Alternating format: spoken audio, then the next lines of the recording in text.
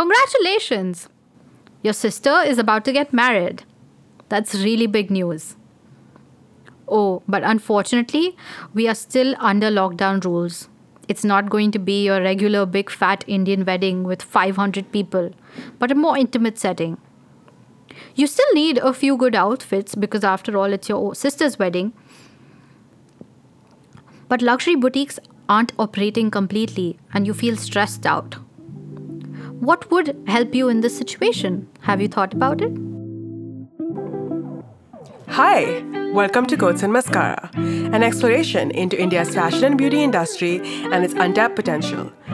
A show where we identify cultural trends and dissect the business opportunities across the ever-evolving landscape of the beauty and fashion industry in India. I'm Sharvari, your co-host, a management consultant and a beauty enthusiast.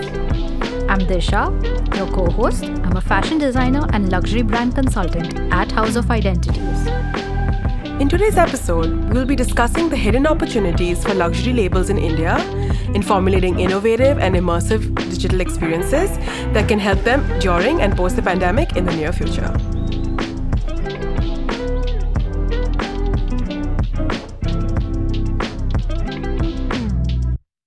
So when you think about luxury, India's luxury industry has always been dominated by bridal wear, which was valued by KPMG just about a little before the pandemic at $50 billion. However, the 2 years of the pandemic has seen a big change.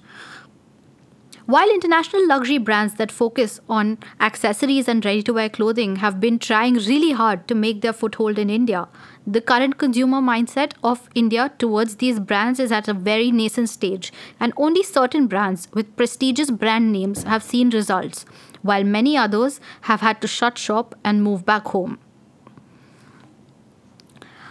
We all know that as Indians and Indian consumers in general are highly influenced by celebrity dressing and Bollywood. And of course, when they see celebrities wearing certain brands, be it homegrown or international, there is an awareness that grows. And now celebrities are definitely even experimenting with international luxury labels beyond your regular Louis Vuitton and Gucci. But the fact that these brands are still fairly new, it's going to take a little time for the Indian consumers to get to learn a bit more about it. Yeah, the thing with bridal wear has always been a huge investment.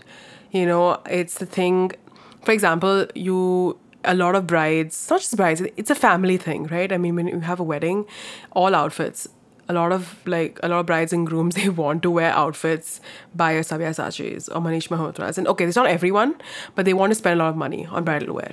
But there's always an aspirational value, no? Even if for people who, let's say, can't afford to wear some of these labels, there is always that aspirational value of which is what traditionally luxury brands in general conform to, which is creating that aspiration. So definitely, irrespective of your social class, you do want to be seen in those labels. I mean, even small towns, you see people in local boutiques telling you, yeah, ye dekho, Manish Malhotra copy, and you want to wear those because that's what you can manage to get your hands on. Again, it's influenced by celebrity culture, a lot of this, and what you basically see on screen a lot of the time. And now Instagram influencers have gone on this train. It's not just about celebrities anymore.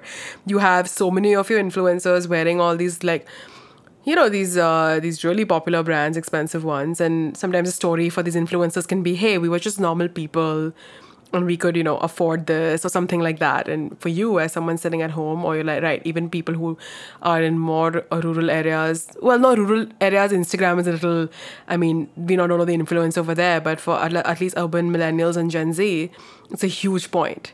Also, I think, with luxury in India, bridal wear has also it's kind of been the only thing that we as Indians see as a luxury investment. It's like an age-old culture that people save money, families, even from affluent backgrounds tend to like save or always mention or speak about ways that they can save, they can create something which is specifically for their daughter or their son's wedding, be it jewelry or clothing. But that's where luxury investment in India comes through. Or maybe like a trousseau, for example, like with brides, the trousseau is something that's really important, and despite as much evolution that has happened, it's still something that it's really important. Like right before the wedding, a bride needs to go shopping for things that she wants to take with her to her in-laws' place. So I think that way the culture hasn't changed much.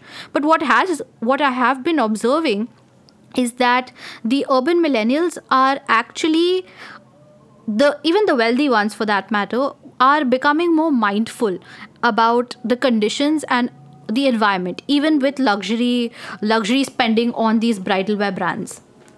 Yeah, that is true. I mean, well, I don't know if it's mindful about the environment as such, or it's just, I think there has been such an expansion when it comes to the kind of brands that they buy.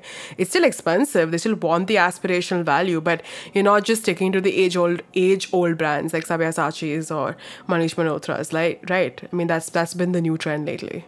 Yeah, I mean, these are, I think, like, of course, there's aspiration, but I think new age luxury wedding labels in India, like Rahul Mishra or Papa Don't Preach, are also gaining a lot of respect with the millennials, because today the trends are shaping so much, and I think comfort is becoming such an important factor.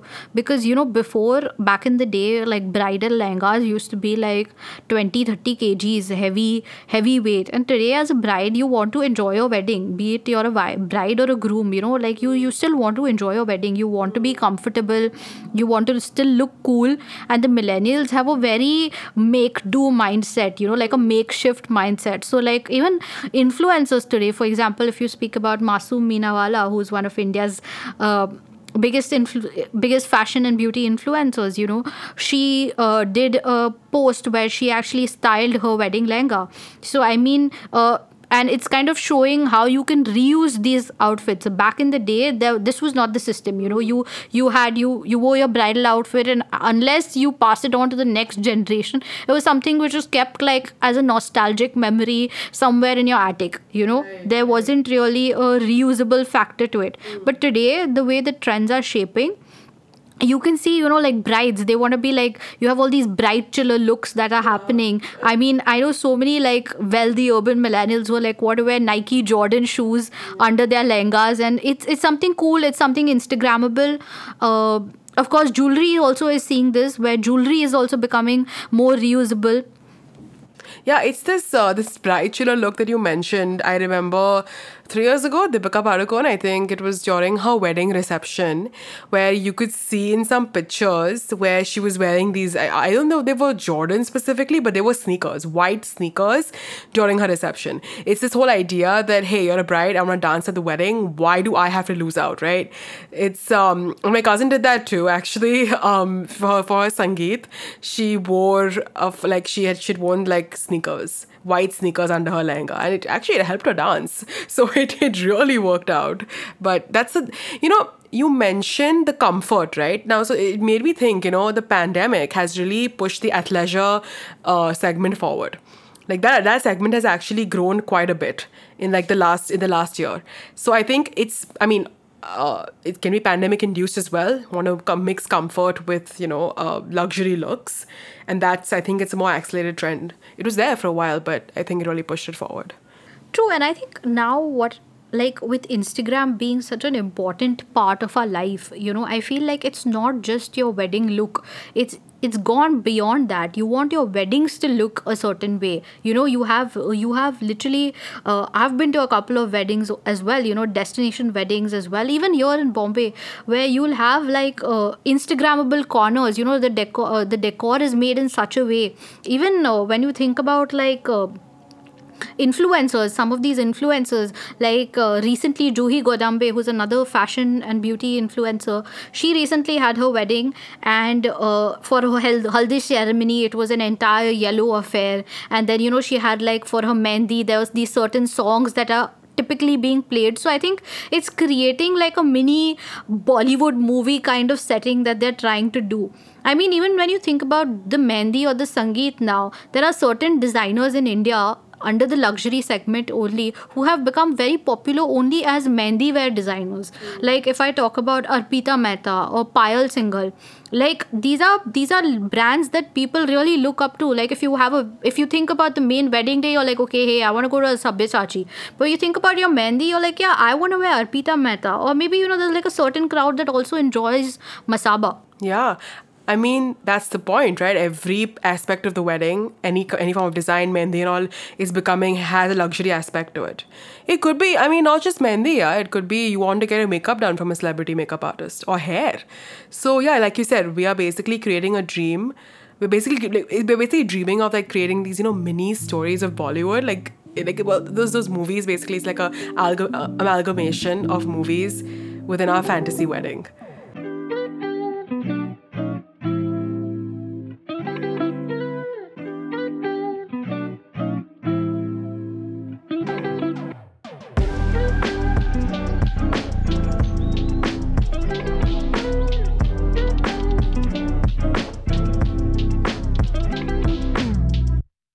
This pandemic has changed many things for our culture, though. Lavish weddings are no more happening. They've had no choice. Like people with large pockets also have to suddenly do intimate settings, and this is what has caused the spending on bridal wear to reduce extensively in the last 2 years. Luxury brands are having to discount their looks because events which were very large scale before and where these looks could have been presented or showcased are no more happening. For instance, I remember seeing a Gaurav Gupta gown during the pandemic for a discounted price of 30,000 Indian rupees. I mean, in what world can you imagine Gaurav Gupta's architectural gown for 30,000 rupees? I mean, that's the point, right? I mean, the pandemic really has. Well, at least for the first few months when the world, I mean, we don't know what was happening. It was the uncertainty was, on every level, whether it came to your job, income, everything. So why would, honestly, if you look at it logically, why are people going to spend so much money on a luxury gown? I mean, it's not like people can't, but the amount of people that are willing to do it probably went down like since before the pandemic, at least for the first few months. Also, when you think about certain designers, like you look at a Gaurav Gupta, whose pieces are so architectural and so very statement-like that in an intimate setting with like 50 people in a small house wedding, you cannot imagine wearing such a piece. No matter how luxurious you want to make your home affair, the thing is you still cannot imagine wearing such a piece because it would just not probably would not offer the same comfort which you are trying to find in a home setting. Exactly. And also at the same time would be a bit much. So I think I can imagine that luxury brands in this pandemic period in India, especially with bridal wear, must be facing maximum problems, with sales. Originally, there was a clientele that they received which traveled even from B and C towns, who had the pockets to spend because they were like, okay, we're going to visit the retail stores and buy some of these brands.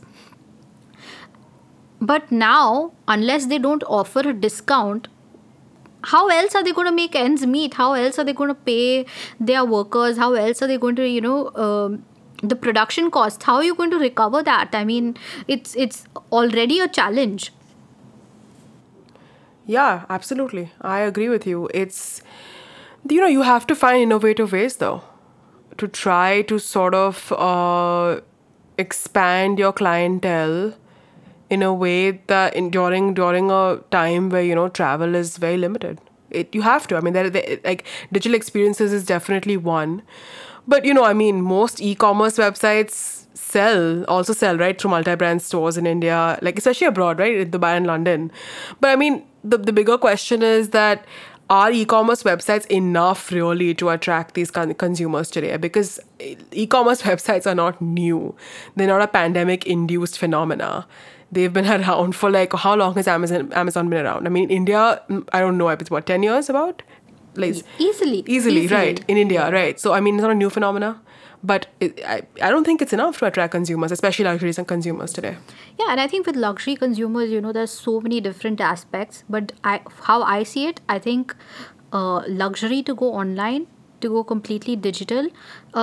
It's challenging, but of course, if there are innovative ways around beyond your e-commerce websites, then there are still chances to attract consumers. But I think omni-channel experience is the best way forward for luxury brands going forward. So when we talk about omni-channel experiences, how can we expand on this omni-channel experience? If I talk about simply uh, e-commerce platforms which are only giving an opportunity for people to shop online, for consumers to shop online. But when you're buying luxury, like especially bridal wear, it doesn't provide the same kind of experience, which is why buyers prefer to go to a physical retail store. And that's why people even from B and C towns don't mind making the expense of actually going and physically traveling to another city for the same. Yeah, I mean, the thing is that there are a lot of rich clientele in tier 2, tier 3, or B and C towns. They shop extravagantly, but they don't have access to luxury stores. Right? So, I mean, like, you're right. I mean, how would, like, this kind of clientele sometimes can get lost, right? If they're not able to actually travel very often. Yeah, I mean, most Indians from affluent families will definitely take a trip to Jaipur to get jewelry, or Kolkata and Delhi to buy designer clothes. Like before a wedding, this is standard procedure. Some of my friends, a lot of people that I know, I'm sure all of you also know people like that. Yeah, Because we do. this is something we all do. If you're living in Bombay, you will definitely take a trip to Delhi or Hyderabad or Kolkata. Irrespective, Jaipur has like Johari Bazaar, which is like the best place to buy luxury jewelry. So it is a part of our culture. It's a big cultural phenomena here in India. Exactly. But I think, the point that you mentioned, that luxury shopping is not just about shopping, it's about an experience. It's something that, I mean, to replicate, since we're talking about e-commerce and online shopping experience, it's not easy to replicate online. Yeah, I mean, when you talk about physical retail stores that provide the experience, I mean, have you visited the Sabyasachi store here in Mumbai? I haven't, but I've heard it's pretty spectacular. Yeah, it's the perfect example, I would say, of a very good retail experience, because it's a very curated cultural in-store experience which is very immersive for the client. I mean, I went there because I had to purchase a belt once, and of course I could have bought it online, but I just, just for my curiosity also, I really wanted to go check out the store. Of course, Sabyasachi's main store still exists in Kolkata, but the Bombay one is also actually really nice. I mean, luxury stores in today's age, where the strategy comes in is that they think about everything from the location of the store. So Sabyasachi store, as you know, is placed in South Bombay, near Lions Gate, which is, I think, a very historic area in Bombay. Where it's a part of South Bombay is still very nicely preserved with British architecture and those old. So I think having Sabyasachi's store there in such an atmosphere again adds to the heritage value of the brand. I mean, I'll tell you some other aspects of the store which I think were very interesting, because I would say as a buyer, I was completely immersed into the experience. There was, as soon as you enter the store, there's this entire hall of chandeliers. I mean, the minute you enter, you're like, boom, luxury in your face. Beautiful crystal chandeliers with a little vintage look. You go into their changing rooms. You have all these very old black and white photos that are nicely into like these old photo frames. There's a nice classical music in the background. Velvet, really huge changing rooms. Like back in the day when you had like the Maharaja culture, which used to have like these big dressing rooms. So I think it's again playing on those concepts, and it's actually curating a story for you even as you shop. I would say one very interesting thing about the accessories was also that it was kept in these wooden chests. Wooden chests, like normally in the Maharaja times, you would have these wooden chests which like see-through glass where you could find jewelry. So I think it was very interesting that they placed accessories there. So I think this attention to detail, even the smell of the store, they had this natural oud kind of fragrance. So I think all these factors create that experience. I think what the whole point, I think luxury, the experience is like showing the opulence of what it means to actually have so much money and spend on something so decadent, right? It's not an experience that 99, it's an experience that 99% of people don't get to take. I mean, you can go to the store, but when you want to buy something, that kind of treatment, that kind of feeling that you get is not something that most people get to have. So that's what these kind of stores are doing. They want to show you the opulence and sort of like you get sucked into it because of how just gorgeous it is. You feel like you're, like you said, the Maharajas. You feel like you are in some kind of, you're being treated like one, treated like a queen or a Like a Maharani, queen. honestly. Yeah, that's essentially it. Yeah. And I mean, I think Sabyasachi is one of the few labels in India that is also heavily into accessories. They, like, for example, I went specifically to buy a belt. Their clutches are really well loved by a lot of people, and I think there aren't a lot of luxury brands in India that do have a focus on the accessory segment. I mean, Shivan and Naresh are currently going into resort wear accessories, and they are trying, but it's still fairly nascent. They've not established a foothold. Like Sabyasachi, I think, did a very smart thing when they launched when they did a few accessory lines coinciding with Christian Louboutin, who is, of course, the god of accessories globally. But I mean, it's kind of sad to think about that we had to do this with an international brand to get acclaimed as a market for accessories, luxury accessories. And not just that, I think the fact that one is lack of luxury accessories and two is a lack of flagship product. Where is the Birkin version for like these kind of brands? Why doesn't Sabyasachi or Gaurav Gupta or Manish Malhotra or like any of these really high-end brands have a flagship product that is just very widely known? It's like when you think about, say, you think about a Birkin, it's always Hermes, and when you think about that the Louboutin shoe with the red sort With of the red sole, it's Louboutin, right? Yeah. So we don't really have that, and that's something that has also been it's something that Indian luxury itself does not define itself in, honestly. But yeah, so just coming back to the retail stores and luxury segment, providing an experience, is definitely more immersive. Like, of course, the opulence of it all, but you can touch the fabrics, see the details of embroideries, and like you mentioned, even the fragrance. Like when you step into a luxury store, I mean, it's just you're you know where you are. You know where you are. It's Yeah. a complete sensorial experience. exactly. They play on a bunch of your senses, and I think that's why when you get out of the store, you always remember it. You always remember the experience. You want to go back to it. Definitely. How do you replicate that, but in a virtual format though? I think for this type of of a concept to be transferred into a digital experiences, that's where the challenge comes in, right? But I think with the pandemic and with the bandwidth that luxury brands have, I feel like they can take small measures now and then maybe also think about long term measures that they can think about for the future. Say in the next 5 years, things that they can adopt, and then there are things that they can adopt immediately now, which can create and expand further on digital experiences for these luxury brands. I mean, for example, we know about Rebecca Minkoff, who's an international brand in New York, who started the AR VR trial rooms, the changing rooms. AR VR, actually, utilization of AR VR technologies for retail experiences is a huge trend. It's been ongoing for the past few years now.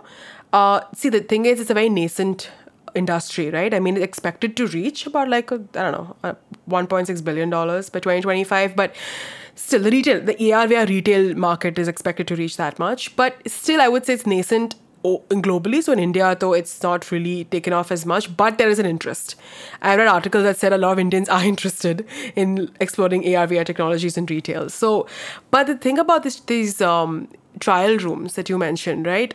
There's, I think, Sense. Yeah. So it's like a Canadian multi-store brand, which I was listening to the Business of Fashion podcast, where they mentioned how it's like a reinvention of commerce, where people shop on Sense and they sort of like add clothes to their cart. And then literally it sort of like transforms into this. The cart is put into the trial rooms.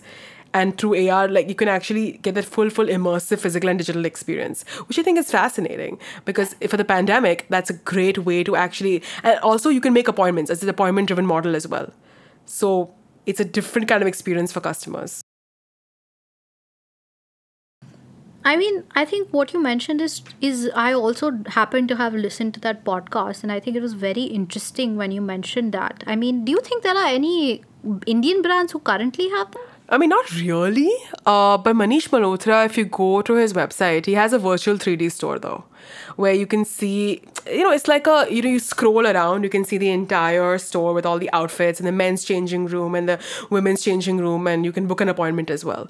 So the outfits are kind of shown in that 3D way, like you can see the mannequin, but it's not an immersive experience where you can literally like be there and sort of like see what the clothes look like on you, because that's a whole other level. But yeah, it's kind of started though. Yeah, but I think that's what I mean by a long-term investment by luxury brands. When you with body imaging, which is becoming which is growing so much now. It's definitely at a nascent stage, but it's growing. And using such type of technologies to sort of create a look where a person feels that they're almost into the clothes that you're buying. And of course, sure, again, I'm not saying that this is the only solution to luxury, because again, when you think about luxury, you still want the experience that I mentioned earlier on. So I think that's why I feel like it has to be an amalgamation of a bunch of things. And I think a couple of other ideas can be really important here. So I think when it comes to digital experiences, we can think about, when you think about like a museum, let's say the Louvre, or even an Indian museum, you say like the Bhaudaji Lal, one of these in Mumbai, you look at these museums. When you look at their websites, they usually, when they have their exhibitions, especially during the pandemic, the exhibitions that they've had, they always tend to have these rooms or these micro sites rather, where, you can your eyes can kind of rotate 360 degrees in terms of a way that you are able to sort of see each and every room, go through and understand like where the location is of each and every product. So similar to what you mentioned about the Manish Malhotra experience, but where you're going like micro sites for every single room, every single object that is there. Wait, really? That's wow. I've not seen that. I'm going to go check it out. I think that's pretty fascinating, and that's a great way to actually have an immersive digital experience though. Yeah, and I think visually, if you're at least playing on one sense where you are kind of taking people through these sites where they can go on and keep scrolling and kind of reach that, and also then they can have like little online pop-ups as well, right, which can be organized for very specific and interested clientele only. So I think it kind of adds to the VIP experience there. But other than this, to play on some of the other sensorial aspects, I would think creating these mini kits can be very interesting, where customers can, like on a subscription model, especially the ones who are interested, because I mean, let's face it, it's a wedding, you want to buy a Sabyasachi lehenga, maybe you just want to have a look at which one you want, but you're sure you want Sabyasachi. So I think what can be interesting is you kind of become a subscriber to the website, and the brand then can send you a little kit.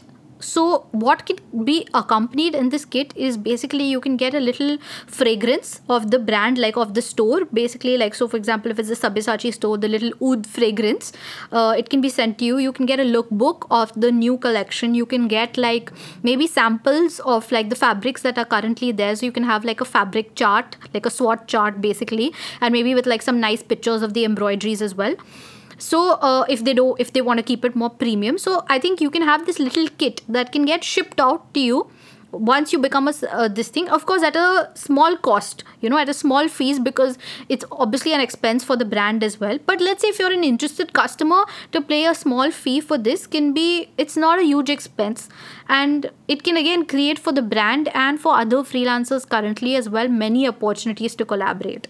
100%. I mean, it's expensive for the brand to, sort of make this kind of kit, but also for the customer, but it adds to the premiumness of the luxury brand.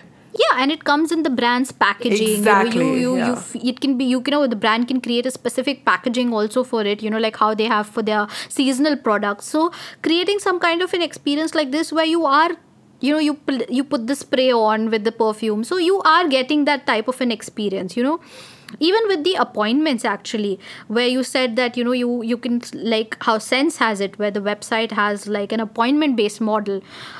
Another way to create these appointments and make them VIP, where another type of premium service can be offered, is where you can for a little fee, if you aren't able to travel, you can actually kind of have the clothes put on and seen, like by a stylist in the store, and you can see it. And also, maybe for the few options that you do finalize, they can be shown to you at your doorstep, so the brand can actually send a stylist and a salesperson, which is definitely a slightly more expensive endeavor, but it can be very interesting and more personalized. So your top 3 or 5 options can be sent to your home for you to try on in the comfort, and especially from a health point of view, it can be very customized. So and also, they can bring in a little bit of the music, or the music can play on the website as well while you're doing this. So again, it creates that experience and elevates the whole journey. Yeah, and this can be a placeholder, right? Before the AR, VR technologies can actually incorporate body imaging. And before, obviously, these technologies not only incorporate them, but people in their homes can actually install this technology. And the thing is that one good thing, that the kind of people who would even initially install this kind of technology are people who have disposable income, right? It's your top 1% of like the 1% probably. So these brands target customer segments. So it is a great actually investment to do, like to have, and obviously using the kits and that personalized experience as a placeholder for just letting people know that, hey, you can have this experience at home. We'll give it to you premium, like, whether it's AR, VR technologies or just having kits sent to you or both.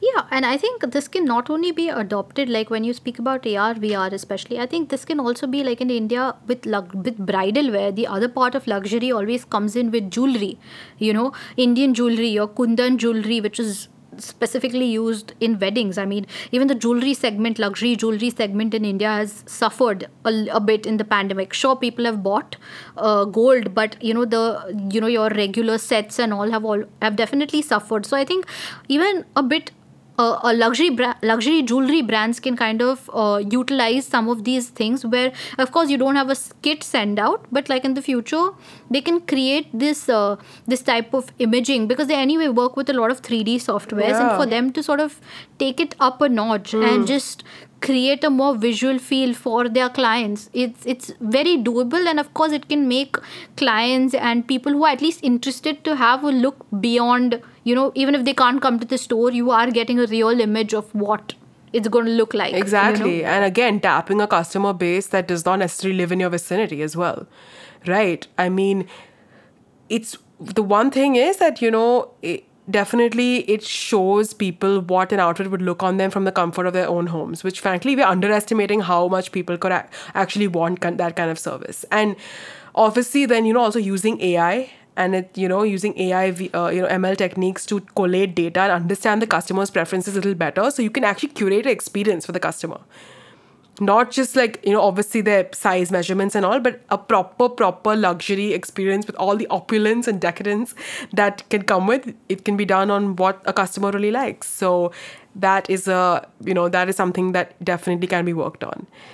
I mean, even for vendors, catering these type of kits or these type of solutions, there are opportunities, be it like small perfume divisions can kind of crop up to sell these things, or, collaboration with good courier services that can create like micro opportunities here, build newer ecosystems. Exactly. I think it's a very interesting dynamic, and of course there is a lot to explore here. Yeah, absolutely. Well, let's wrap this up. We've actually had so many discussion points. I feel like you and I have just gone on this like tangent simply because it's such an interesting topic and something that, can be seen in the future. But we would like, as every episode, we would like to leave you guys with some food for thought here. How would you enjoy such a digital experience for luxury buying in India? What are some things that you would like to see from a physical store transcend into a virtual space? And what are some opportunities you imagine the luxury sector in India can engage in? Let us know your thoughts and ideas via DM on Instagram at Coats and Mascara, or you can email us at coatsandmascara@gmail.com. Additionally, you can converse with us on Instagram as Sharvarisha95 for Sharvarisha, your co-host. And at Lady D for you, for Disha Daryani, your other co-host. I'm Sharvari. And I'm Disha. And we'll see you in the next episode.